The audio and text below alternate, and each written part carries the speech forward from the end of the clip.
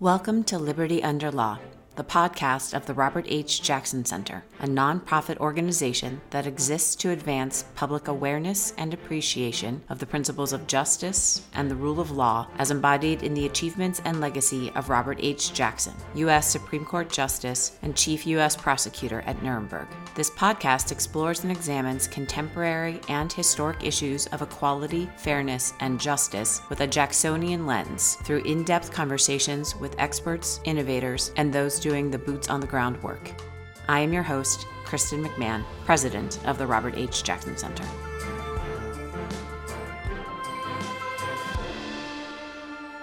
I am excited to welcome Eva Patterson. Eva is the president and co-founder of the Equal Justice Society, a legal organization transforming the nation's consciousness on race through law, social science, and the arts. And as I mentioned, EJS celebrated its 20th anniversary in 2020 as well. And prior to taking the helm of the Equal Justice Society in 2003, Eva worked at the Lawyers Committee for Civil Rights for 26 years, 13 of them as the executive director.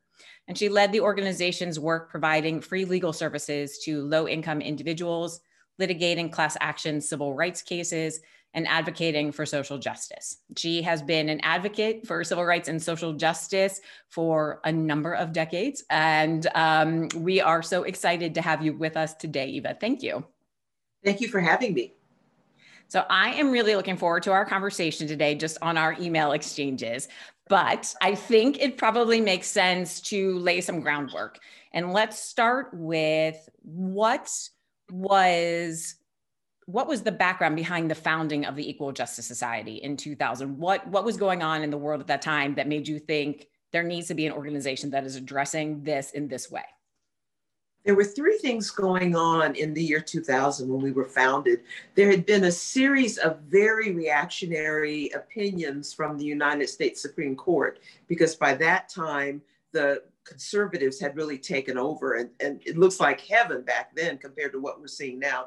And my views are my own. They're not of the Jackson Center, so don't blame the center for things I'm going to say. So it seemed to me that the way civil rights lawyers had been working wasn't going to be what was going to work in the 21st century.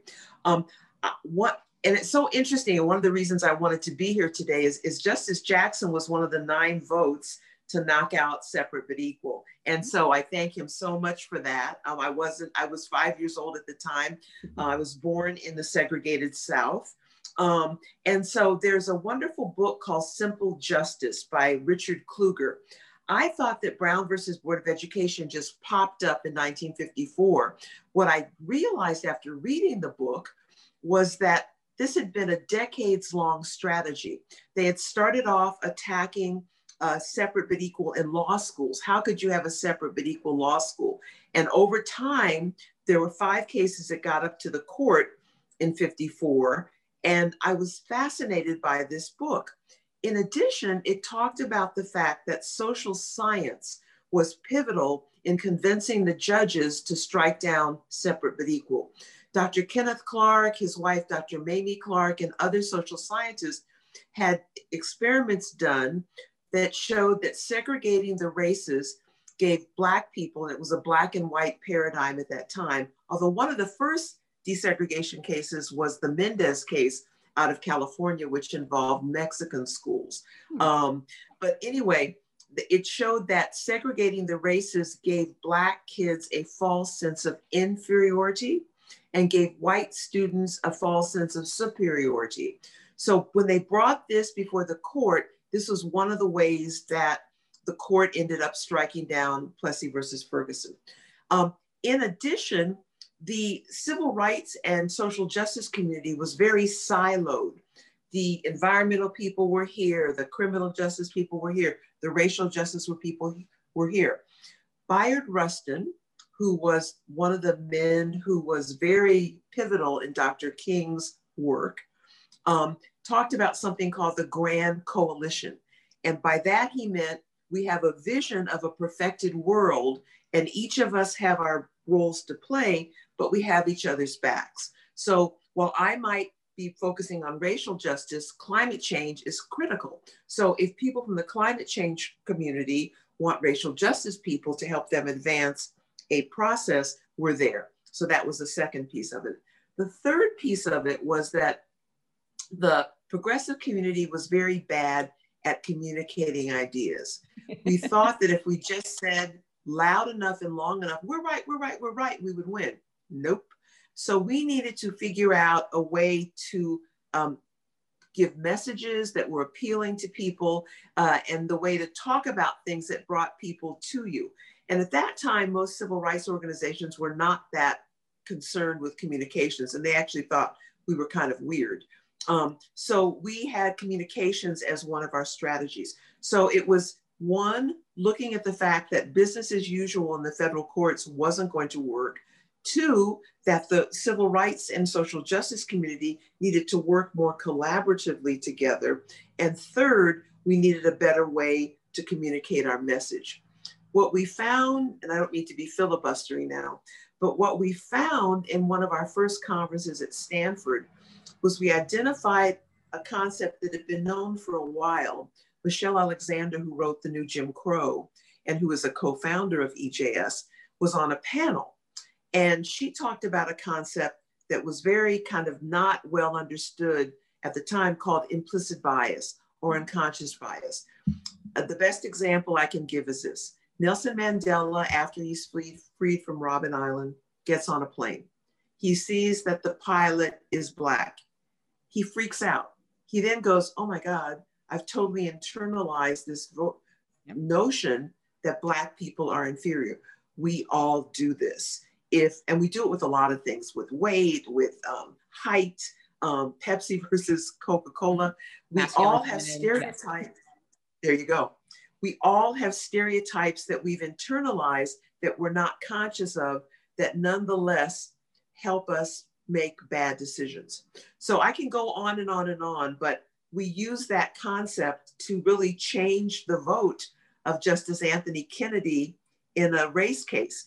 I won't get into the weeds on this, but the law in fair housing used to be that you had to be a blatant racist before the fair housing laws applied. We showed that often people who think they aren't racist will nonetheless not show an apartment to a Latina that they would to a white woman. And we were able to show that unconscious bias and implicit bias results in housing inequities. So we were on our way to changing the law, and then Merrick Garland, Mitch McConnell, Gorsuch, Kavanaugh, Barrett, and so I hope younger people watching this can pick up the baton later when we have a more balanced court, although there are moves afoot to expand the court. So that is kind of how we got started and why we got started. Okay, there's so much for us to delve into here. Okay. So one of the things that I have long admired about Justice Jackson, and you touched on this a little bit in what you just said, was really his ability to craft a conversation or craft his writing or his oratory for his audience, regardless of their background. And so he was very conscientious of, you know, I'm speaking to high school students. This is sort of the tone and the language I should use. I am speaking to the world. If we're talking about the Nuremberg trials, this is the language and the gravity with which I need to speak. And there is something that we haven't touched on yet in the work that EJS does that I think plays into this, and that is the artistic component of what you do. And so I also want to, because this is part of what I find so fascinating about the work that you do, not that I don't enjoy the legal work and the advocacy work, but this artistic component to really pull in audiences that might not otherwise be exposed to these concepts. And so I'd love to also get a little bit of an understanding of how did that come about? Like, how did you notice that gap and work to fill that? Well, all the other things I talked about have kind of lofty origins. The origin of this was not lofty, it was mercenary. We used to have a lot of lunches and dinners, and they were boring, and we weren't and it was how we'd raise money, and we weren't getting, you know, a lot of people to come. So I thought, because someday I'm going to make movies, I thought, wouldn't it be interesting to have to commission a civil rights jazz ballet and have that be our event, and more people will come to that. And so once again, the origins of this were not lofty, but over time, it's been totally remarkable. The first thing we did is there was an incident in World War II out here in California. Black men were in the Navy, and many Black men enlisted because they wanted to fight fascism. When we got, and this was my father, was a military man.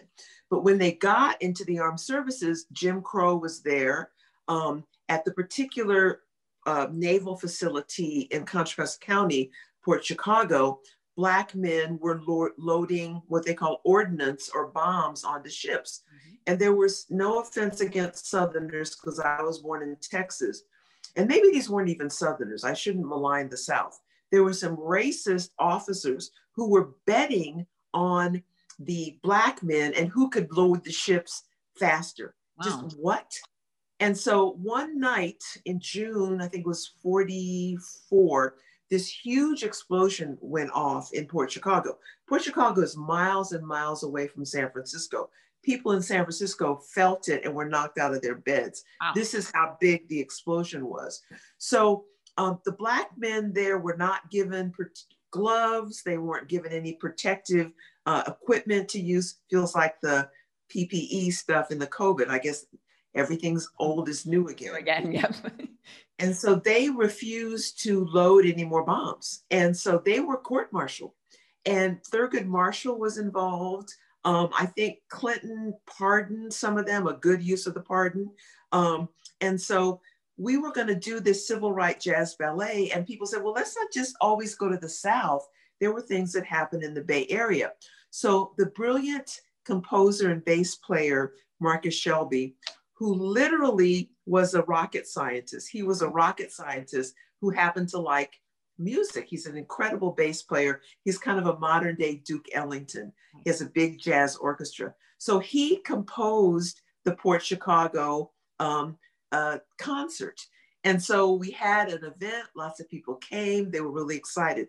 So over time, we have done lots of events. And to speak specifically to your question, I'll give you this example of what happened. Several years ago, California had something on the ballot that would eliminate the death penalty. Mm-hmm. So we commissioned a jazz company, dance company, Zacco Dance Company, to partner with Marcus Shelby on creating an event about, it was called Dying While Black and Brown. It was dance and music.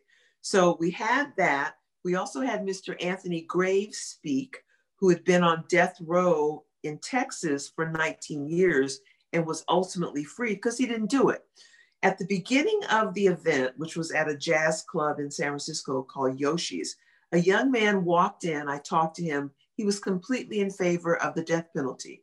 When he left, he went out of his way to find me and tell me he had changed his mind. I believe that music, art, gets to you on a whole different level. I can sue people, I can speechify, whatever, but there are different parts of you that are engaged by the arts. Think about the impression that the young woman, Amanda Gorman, made at the inauguration. That was art. She's now speaking at the NFL. The NFL at Super Bowl that, won't hire Colin Kaepernick, but somehow, and I think some of it's exploitation, but that's just me. But the fact that she was able to talk about where we are as a nation in poetic and artistic terms got through to people in a way that speechifying will not. I was asking you where you were located, and you said Jamestown, and I thought, oh, Jamestown, Virginia, and you went, no, New York. But in 1619, 20 Africans landed at Jamestown in Virginia. And I didn't realize until a week ago that this happened before the Mayflower, because there were tobacco people who came to America first to make money and to make money off Black bodies. So we commissioned this amazing piece of work that took it from Africa in the 1600s all the way up to the present day. And we had dancers and singers, and it was remarkable. And it was at the San Francisco Jazz Center. One of the amazing things about the event was there were so many different kinds of people there. You had every race mingling, happy, everybody digging jazz. And you could have heard a pin drop by the end of the performance. People were weeping. And so I'm in two bands. I'm a singer in two bands. So that's just part of my vibe. But I also have seen over 20 years how music, dance, spoken word, poetry, how profoundly it impacts people. So once again, it started in a mercenary way, but it's gotten to be a more lofty issue for us. Well, it is something I think a lot of people who are doing work similar to what we're doing, it's a concept that we all struggle with, in that sometimes the people who most need to hear what it is we're trying to say are the least likely to involve themselves in what it is that we're doing. And so, you know, we have these conversations all the time here at the Jackson Center of how do we reach, how do we make that outreach? How do we get to that group of people? Juan Thomas and I, when we talked 2 weeks ago, talked about, you know, maybe that's not the way to go. Maybe it is, you start by broadening your circle and then have that circle help you broaden your circle more and go that way. And this artistic component to me seems like more of a leapfrog. Like it's really, we're getting out there, we're getting that message in front of people, which is part of what I find so intriguing about it and inspiring. Well, think about you may be too young for this, but 40, 50 years ago, there was a TV program called Roots, and it talked about slavery and what it was all about. And this is when there were only like 4 TV stations. So everyone in America was watching this. And I think it had a profound effect on people's understanding of race. You touch on something, though, that I'm struggling with right now. I'm always a person who wants to go out and, you know, talk to people and with reason, come see it our way. And I'm trying to think if I can have that conversation with QAnon or the people who stormed the Capitol. I think I can't. As I said, come from a military family, and I'm in touch with about 40 people I went to high school with. I graduated in 67. And we've been friendly for years. And then all of a sudden, Trump ran for office. And this division started with just nastiness going back and forth. And I kept trying to be rational and not be nasty to people. But I kept saying, well, have you heard this? And hey, 500,000 people have died from COVID. What do you think about that? But there's nothing moving them.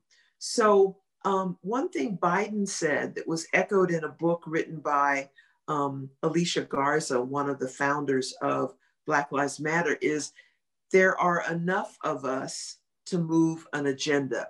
And so I don't know that I have energy anymore to get to the QAnon people. I think there are people who are conservative and Republican, who are reasonable, who can listen to logic. But as you see what's happening in Congress, and people went to try to invalidate the votes primarily of people of color, after there are people in the Capitol trying to kill them, and they went ahead with this lie about fraud, how can you have a rational conversation with them? That breaks my heart, because I am at heart an advocate. I was on the speech and debate team.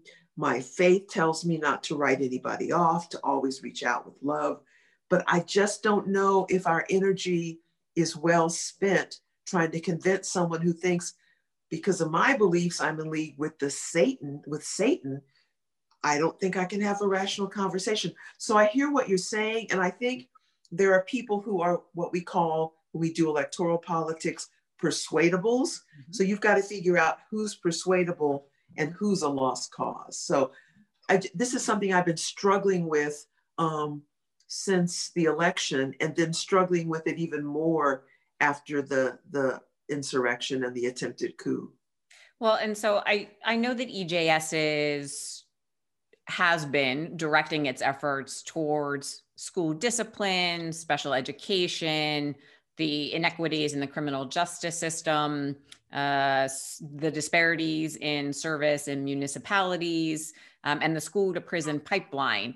Have you been thinking about additional ways to direct your energy since the election? Let's start with this new administration.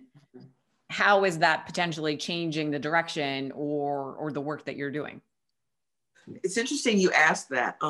Right after, and I despise Trump. This is my personal opinion. I think he's a white supremacist. One of the things I want to talk about later is whether or not what he did with COVID and what he didn't do and caging the Latino kids constitutes crimes against humanity. That's one of the reasons I wanted to be here today. These are my personal views, not the views of the center. But after, you may recall that he glided down the escalator on June 16th, 2015. I remember that date because it was my birthday. The next day, Dylann Roof went into the church, Mother Emanuel, the next day and murdered 9 Christians who invited him to come in and pray. One thing I think people don't remember is that the people who arrested him took him to Burger King before he was taken to jail. If he had been a Black man who killed white people, would he have gone to Burger King? He probably never would have made it alive to the police station. So over those first few months of his candidacy, we were very alarmed. So we were not even comfortable talking about a concept of white supremacy. We went, can we say white supremacy? And we had a whole board meeting and finally decided we could. So many things happened that we started a weekly newsletter called This Week in White Supremacy. I'm kind of a wise ass, as you can probably tell. And I thought, This Week in White Supremacy, I like that. Unfortunately, there were so many entries, it was horrible. People said, you can't just hit us with all this bad stuff, tell us some good stuff. So we put in some good things. And over time, the good things started outweighing the bad. So after the election, we thought, well, maybe we can, get rid of This Week in White Supremacy. Now that Trump has been defeated, things won't be so grim. No. So we thought that with the new administration, that there would be a better environment for racial justice. But what I see is that's not the case. You have, I believe, that there are hardline white supremacists in the Republican Party, and they're not being denounced. They're not being kicked out of Congress. You had a woman who said she was going to wanted to have a bullet put in Nancy Pelosi's head. If a Black person said that, they'd be thrown out of Congress in a second. She's still there. They're not going to get rid of her. So we had a staff meeting yesterday, and we talked about 2 things. We talked about the fact that our democracy is in danger. You have a lot of Republicans who would have thrown out the results of the election. Circle back and remember whose votes they were contesting. Black folks in Philadelphia, Black folks in Detroit, Latinos in Arizona. This was about, and I heard Tucker Carlson on Fox News. I watch it from time to time. It's hard to take. But I need to know what they're thinking. And he basically said, how dare people in Detroit have any right to determine who the president is? What? Wow. So our democracy is in trouble. So the 2 things we're going to be talking about in terms of setting our priorities for 2021 is how do we protect our democracy? Martin Luther King said, and this is a paraphrase, that people feel democracy is for white people and authoritarianism is for people of color. And that's what I think you're seeing. So we have to work on dealing with racism, but if our democracy is imperiled, if our votes don't count, then the other stuff doesn't matter. So we need to figure out how to help democracy. We don't think we'll be taking the lead on this. And one of the things I'm going to propose is for us to find out who in the national community, remember the Grand Coalition, who in the national community is taking the lead on this and how can we help? So that's point 1. Point 2, we have to keep running our newsletter, This Week in White Supremacy. I remember on January 6th, I stayed at home. I thought I'm not going out. What the hell is that about? My next door neighbor is a police officer, and they were going to do stuff a couple of days later. I said, am I okay? And he said, yeah, you are. But why don't you, and this is what my next door neighbor said to me, why don't you carry, because I'd been on our NPR station the day before talking about the fact that these people who invaded the Capitol were thugs and hoodlums and should be arrested. It has to be said, we can't be afraid, but I was afraid. So I talked to my next door neighbor. He said, oh, you don't need to worry, but why don't you carry around your car keys with you? And if something happens, press the panic button so I can hear you. That to me said everything. Why do I need to live in fear? Why? I could go on and on and on, but I guess Homeland Security is saying these people want to take folks out. They're racist. They want to take out, they may want to take out individual people of color who speak out. So to me, I thought that the election of Biden and Harris would help. But think about the fact that the election of Obama made these people crazy. My best friend, Shauna Marshall, is a law professor, and we were on a panel together doing commemorative conversations about 1619. And she said that at the beginning of the establishment of America, poor white people and poor Black people teamed up to fight against the growers in Virginia. I think it was Bacon's Rebellion. And so what happened was the evil white people thought, if white and Black people team up, our goose is cooked. So what they put out, which has remained to this day, is, well, you may be poor, but you're not Black. And they started imposing more severe restrictions on Black people. We used to be able to buy our way out of bondage. That was taken away. The children of enslaved people were slaves forever. So there has been this notion that people in power have very effectively used of divide and conquer. You may have a horrible life, but you're not Black. So you have a Black family in the White House. This has got to make people crazy. This totally messes with their self-concept. So I think that's one of the reasons Trump was so successful. He was able to play into that racism. Now you have a woman who's Black and South Asian. They're going to be going crazy. And so these people now feel, they stormed the Capitol. And if you look at what happened, I believe the Department of Defense was complicit in that. They stopped the National Guard from going there for 4 hours. Schumer and Pelosi were begging for help, and no help came. I hope this comes out in the impeachment trial.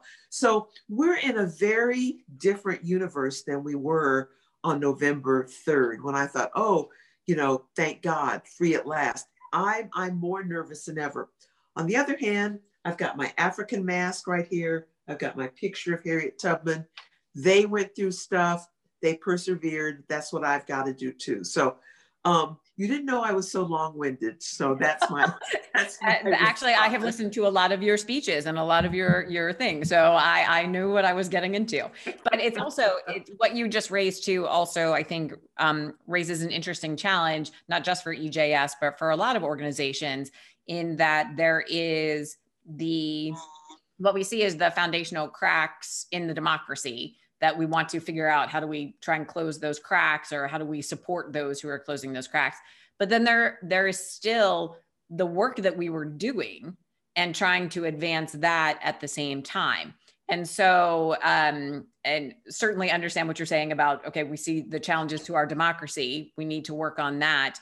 Does it shift your focus then from the work that EJS has traditionally been doing or is it a matter of new administration, we continue that work, maybe because these are more progressive leaning, that side of our work actually becomes a little bit easier. So just curious as to how you're thinking about that at this point. We're going to have an all-staff discussion about that, and we will ultimately involve our board. And this may be a strange response, but I felt like on June 16th, 2015, I went to war. I enlisted in an army. Because think about what we have been through in 5 years. And we thought Trump might get reelected. And people I know were saying, I'm leaving the country, although we can't go anyplace because of COVID. But people were saying, that's it. And so think of the extreme stress all of us have been under. It's like a friend of mine yesterday said, it's PTSD, and it's going to take us a while to really feel comfortable again. So what I'm saying is this: I feel like we were asked to go above and beyond normal activities for the past 5 years. So I think if we can just ratchet that down, EJS can keep doing its work to keep kids out of the school to prison pipeline. We were involved in getting checks, stimulus checks to incarcerated people, because the evil people at the Trump administration said, no, if you're in prison, you can't get the stimulus check. We sued, they lost. So we will keep doing that work. And the added energy and stress that we had to deal with during these 5 years of hell, I think we ratchet that down, and we'll have time to work on the cracks in the foundation of democracy. Once again, I don't think EJS takes the lead. We're in coalition. We'll certainly share information with our listserv. We have, every day there's like 5 sign-on letters for us to sign on to for this and that and this and that. We're totally on board. So I think we can do both, and we have to. Once again, though, our organization will talk about that internally, but my sense is we'll keep doing what we were doing, and we'll just be very alert to what we can do to shore up democracy and to continue to fight violent white supremacy, armed white supremacy. I don't know who's out there. You may be in a demographic where you may have a target on your back, but it's kind of scary to think, I didn't leave my house that day that they were out and about. So their terrorism worked. So the last thing I'll say is this. I am disturbed at how these rioters have been treated. I am sure that if a group of Black people had gone to the Capitol, they would have dropped a bomb on us. We would not have been, okay, bye, go home, take another selfie. Can I help you down the Capitol steps? Why have they only arrested 150 people? One woman who stole Pelosi's laptop was sent home to her mother.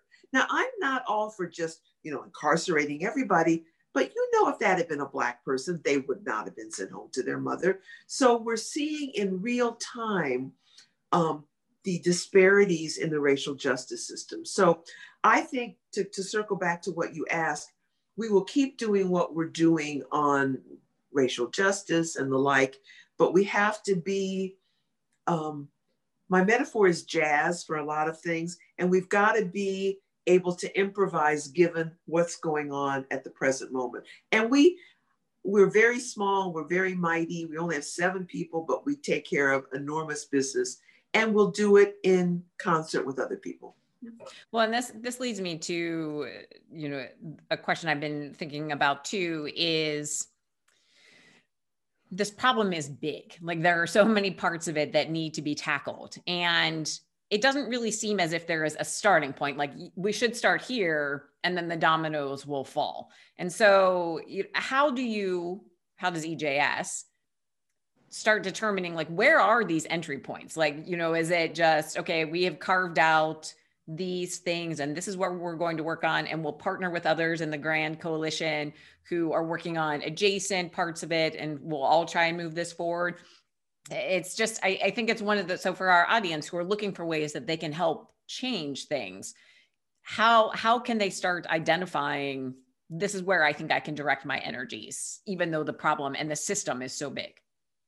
A couple of comments. There's a saying, how do you eat an elephant? And the answer is one bite at a time. And you can't eat the whole elephant, but you can take a little piece of it.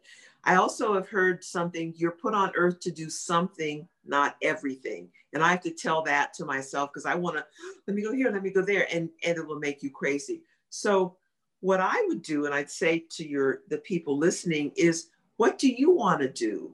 A lot of people went to Georgia or made calls or gave money that turned the Senate blue. That was extraordinary. Climate change is now up and being taken seriously. Is that your concern? So just find something to do. And I'm part of this national network, and I know there are people working on every possible issue you could conceive of and doing great work. So you don't have to take care of everything. Find out what you're interested in and plug in, or do something that makes you a little uncomfortable. If you're a white person struggling with how to counter racism, you might find a multiracial group that is talking about how to deal with these things. Because there are things white people can say to each other that I can't say because people are not going to hear. So you might want to go out of your comfort zone a little bit. But I think no matter what you do, it's important. Also to the moms and dads out there, because I know you're having a hell of a time in the pandemic, take care of yourselves and take care of your children. There'll be more to do once this is over. So don't put more on yourself. I don't have children. I can't imagine how parents are dealing with this. So I think the parents get a pass until the pandemic is over. Just really take care of your kids.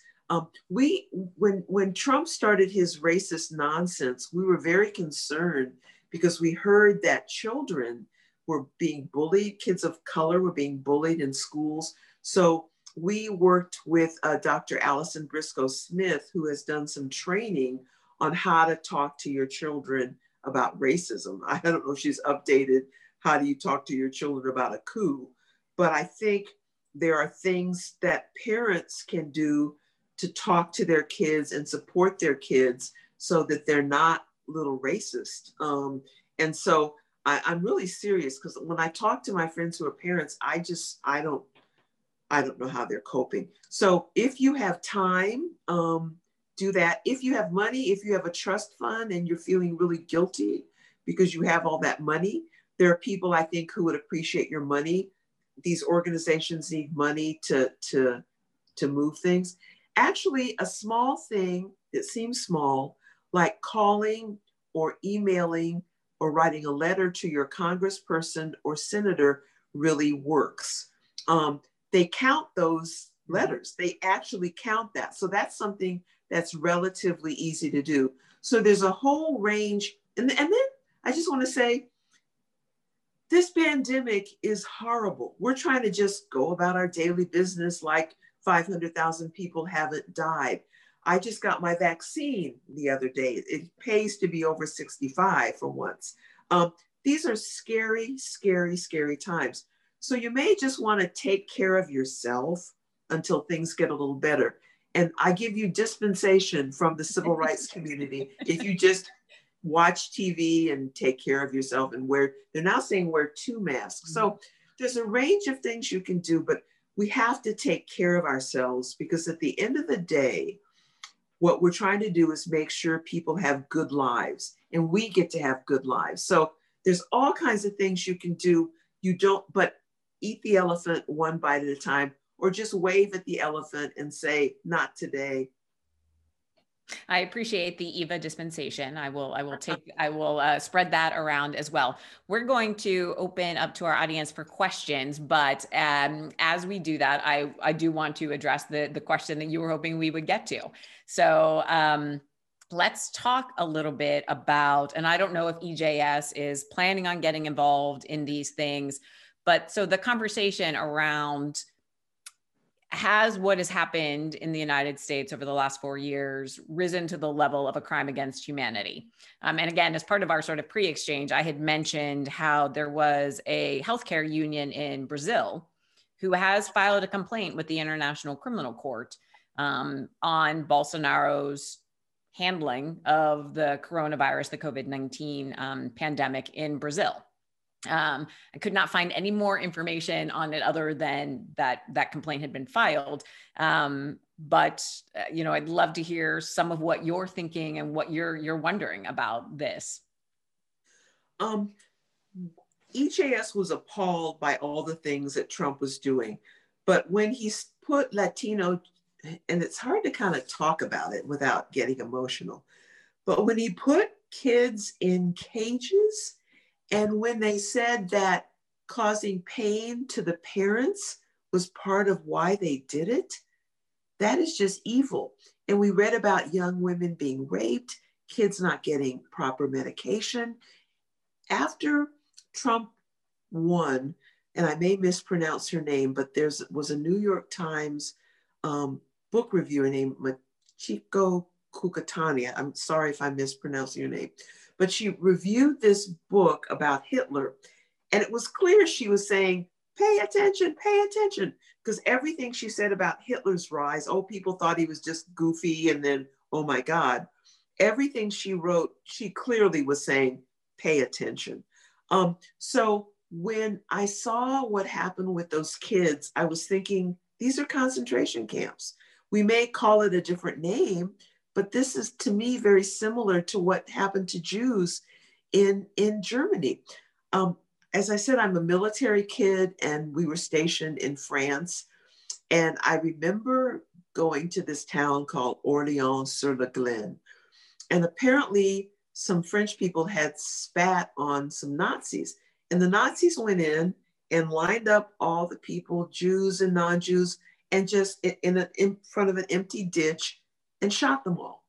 And I think that's where my sense of evil existing in the world and that something had to be done came from. So I'm very alert to anything that feels like genocide.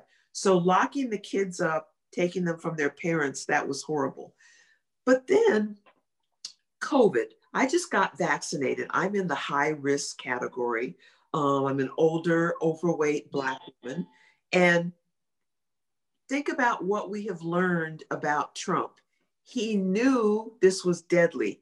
He lied to us. He muzzled the scientists around him. Jared Kushner apparently had a plan, but then when he learned it was going to go to blue states, he pulled the plan back.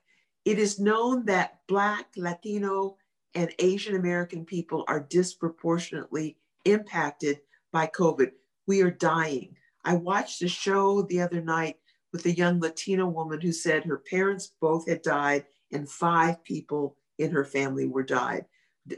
They knew what they were doing. They did nothing. They lied. 500,000 people are going to be dead by next month.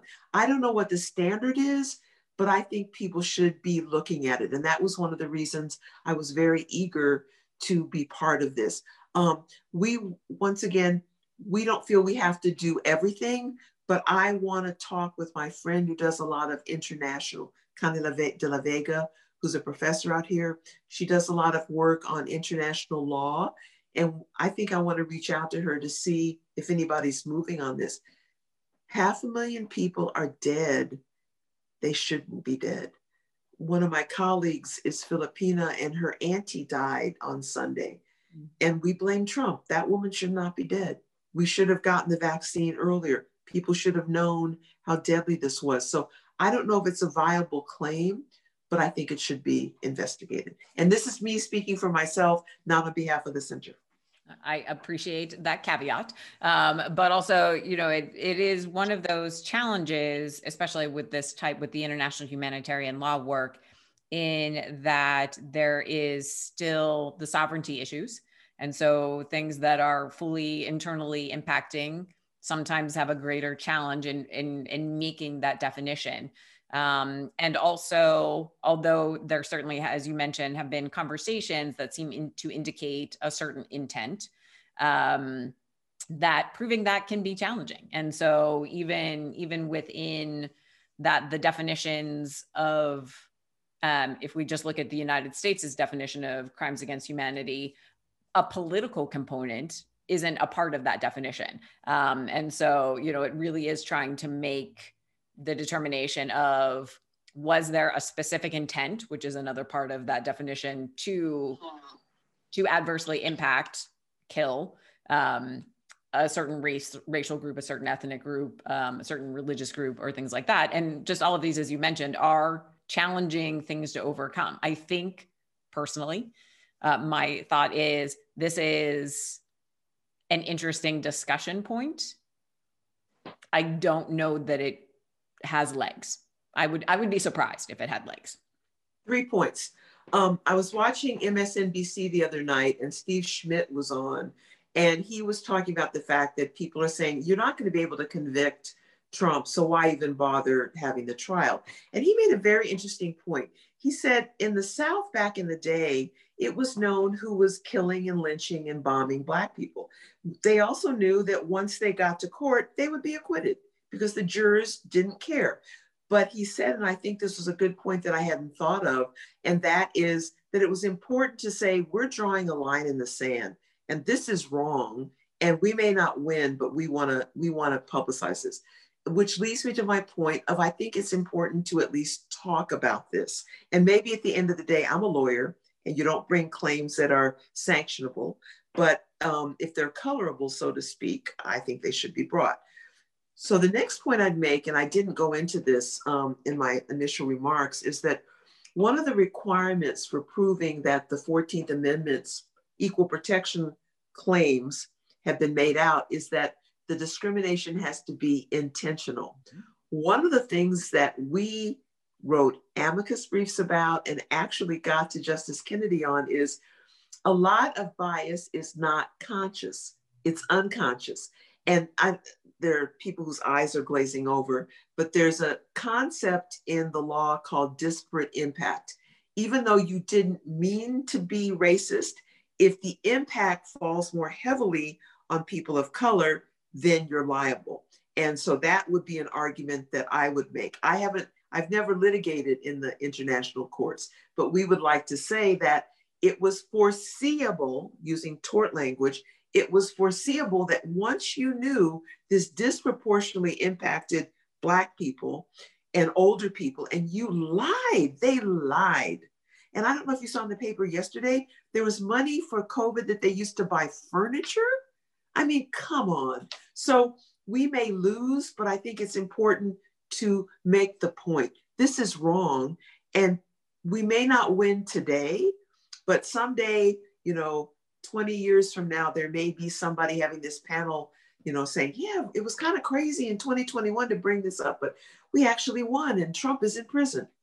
All right, we have a question from Helena, and she would like to know, what are your expectations regarding President Biden's executive order on advancing racial equity and support for underserved communities, and the role of the Domestic Policy Council to coordinate domestic policy objectives? I'll respond on two levels. I haven't studied what he said really thoroughly, but I was so delighted that he did it. And to be just pragmatic, he's president because of Black folks. He's president because of Black women. And so the Democratic Party has often paid lip service to the concerns of Black people. I called it like a battered wife syndrome. They knew we'd stick with them and wouldn't leave, but they wouldn't really do right by us. And it's clear to me that's either because of Biden's own internal sense of right and wrong, or because a Black South Asian woman is his vice president, or he knows that James Clyburn saved him in the primaries. He seems to be weaving racial justice into everything he's doing. And this is such a breath of fresh air that I'm just delighted. As I said, I haven't studied it thoroughly, but the fact that this was one of the first things that he said, and he made a point of this in his inaugural address, is very hopeful to me. Democracy is a participatory endeavor. So we've got to keep pushing and pushing and pushing and pushing. We just can't kind of sit back and go, Trump's gone, we can chill, except those of you who are parents. The Eva dispensation. Okay, so when we spoke, and this is I think probably one of the last things, although I do have a lightning round series of questions right at the very end. Very easy, I promise. One of the audience raised a question with Juan Thomas a couple of weeks ago about the importance of diversity in the federal judiciary. And I know this is something that is near and dear to both your heart and EJS's work. And so want to also have your quick thoughts on President Biden came in with one of the lowest judicial openings number in recent memory. Although I think just in the last week, about a dozen or so federal judges have announced their plans to retire. So that number is increasing. Let's talk about sort of what is the diversity that you're hoping to see in the federal judiciary? Because I think it's more than just people of color on the seat. It is also their backgrounds, their education and things like that. And possibly those who have come up in the specific question last time was those who came up on the defense side of it. So as opposed to the prosecutorial side of it. So also wanted to get your thoughts on that. Trump appointed one Black person to the appellate courts, one. And so we need a lot of decisions are made at the appellate court level. There's the district court, the appellate court, and the Supreme Court. And most law is made at the appellate court. So we need to have more people of color, more women. You touch on a very important point. Most of the people who get federal judgeships are former prosecutors or corporate lawyers. I have been trying to convince a buddy of mine who used to be a public defender to apply. The deadline is Saturday, and I don't think he has time to do it. There are 3 openings on the bench of the Northern District of California. I'm also in touch with my friend Leslie Prohl. Bless her heart, not in the Southern sarcastic sense of bless her heart, but she has been fighting Trump for 4 years on behalf of the NAACP with these horrible judges. One of the other reasons I said this before, that I wanted to do this is Justice Jackson was one of the 9 people who voted for Brown versus Board of Education. I feel that's kind of an emotional thing too, because that really started changing society. And so we need to have more people on the federal courts, not just of color and women, but public defenders, civil rights lawyers. I mean, Thurgood Marshall being on the Supreme Court apparently profoundly impacted Justice O'Connor, because she's a cowgirl from Arizona, and he would tell his stories about not being able to stay in hotels when he went and litigated in the South. And it changed her view of things. So we need to have people with different experiences up there. There's also talk in the civil rights community of adding 4 more justices to the US Supreme Court, and also adding more district court judges, because some of the district courts are overwhelmed. So we've got this time, and I think people are moving quickly. I know that our senators, our new senator, Senator Padilla and Senator Feinstein, they have their committees up and running. And so people are going to be pushing really hard to diversify the federal bench. Okay. All right. The lightning round. What progress do you hope to see in the next year? A lot of it will just be undoing the dreadful things that Trump has done. We will also have a president who is not a white supremacist, and he won't be sending out, it used to be a dog whistle, a bullhorn to racists that it's okay. I think people will see how fabulously competent Black/South Asian women are as being vice president. It's so exhilarating, you have no idea.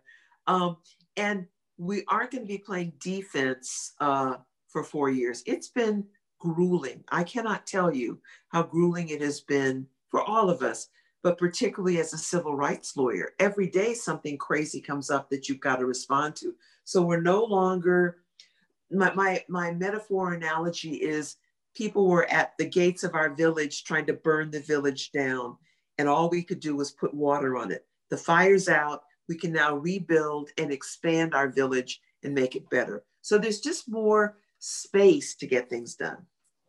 What gives you hope that progress will actually be made? I see all these young people in Congress and poets and lawyers, and they're feisty and they're doing stuff. I'm close to retirement age. And so when I look at a Cori Bush or an AOC or a Jamal Bowman, Amanda Gorman, I see all these young people with energy and hope. We also have a president who's going to make sure we don't destroy our planet, because as much as I am a racial justice warrior, we're destroying the planet. That has to stop. I'm also an optimist by nature. These 5 years have been utter hell, and I felt we could get through them. I felt we could get through it if he got reelected. Um, I believe that there are higher powers out there that are going to help us make things better. I pray a lot. And as somebody, what I'm going to say next is a low bar, but I'm not picking cotton. I'm not Middle Passage. I can call the President of the United States a racist white supremacist, and I will not be jailed. So. Okay. Who else is doing good work at the moment towards this progress? Girl, that you have an hour?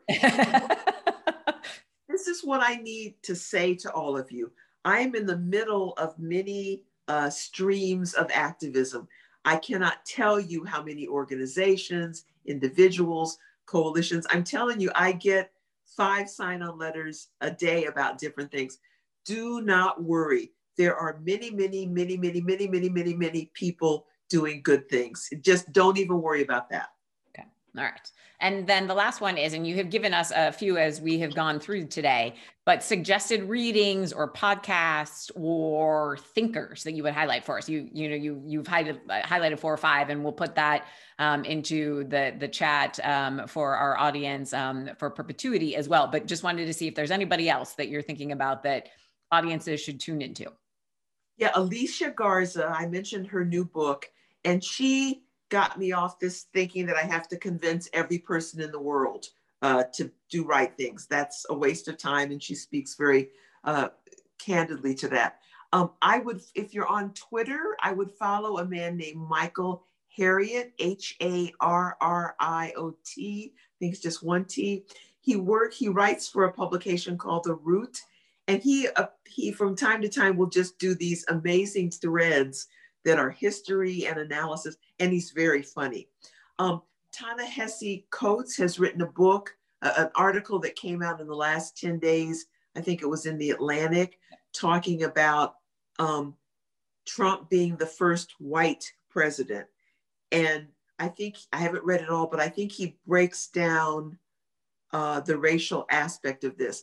And then there are people who are talking about the fact that the insurrectionists, that was not an aberration, that the Republican Party is embracing this. And this is troublesome. And so we need to figure that out. I love Twitter. I have kind of like a magpie personality. I like lots of different things. Twitter's fabulous. You will find just all kinds of stuff. There's a lot of funny, crazy stuff too. But there are voices you'll never think about that will tell you things you don't know about. So I love Twitter. Okay. All right. So thank you everyone for joining us for tea today. A couple of upcoming program notes so you can mark your calendars. On Monday, February 8th at 3 p.m., we will be talking with author and historian Francine Hirsch about her book, Soviet Judgment at Nuremberg. And so we'll be taking a look at the often ignored role of the Soviets, both in the Nuremberg trials and in the establishment of international humanitarian law. It is a free webinar, but it does require pre-registration, which you can do at roberthjackson.org. And then our next tea will be 2 weeks from today, February 11th. And in February, we will be exploring the equity gap as it relates to women and girls. So shifting focus. And then Eva, again, thank you so very much for being with us today and challenging us. I am getting more comfortable in my discomfort as well. So I appreciate this growth opportunity. And we know these conversations never really end, so we will keep doing the work. But I just wanted to say thank you so much for being with us today. Thank you for having me. It was a pleasure. You have been listening to Liberty Under Law, the podcast of the Robert H. Jackson Center, presented in collaboration with Chautauqua Institution. Our program's associate producer is Nicole Gustafson. Bryson Barnes is our producer and composer. I'm Kristen McMahon, president of the Robert H. Jackson Center, and your host. Content for this program was drawn from Tea Time with the Jackson Center, a Facebook Live event produced by the Jackson Center. The mission of the Robert H. Jackson Center is to advance public awareness and appreciation of the principles of justice and the rule of law as embodied in the achievements and legacy of Robert H. Jackson, U.S. Supreme Court Justice and Chief U.S. Prosecutor at Nuremberg. we envision a world where the universal principles of equality, fairness, and justice prevail. As a nonprofit organization, the Jackson Center's mission is made possible in great part through philanthropic gifts. To learn more about the Jackson Center, our programming, and how you can support our mission, please visit www.roberthjackson.org. You can connect with us and ask questions of future or previous guests through our website. We're also on Facebook, Instagram, YouTube, and wherever you get your podcasts. And if you like what you heard, remember to subscribe. Thank you.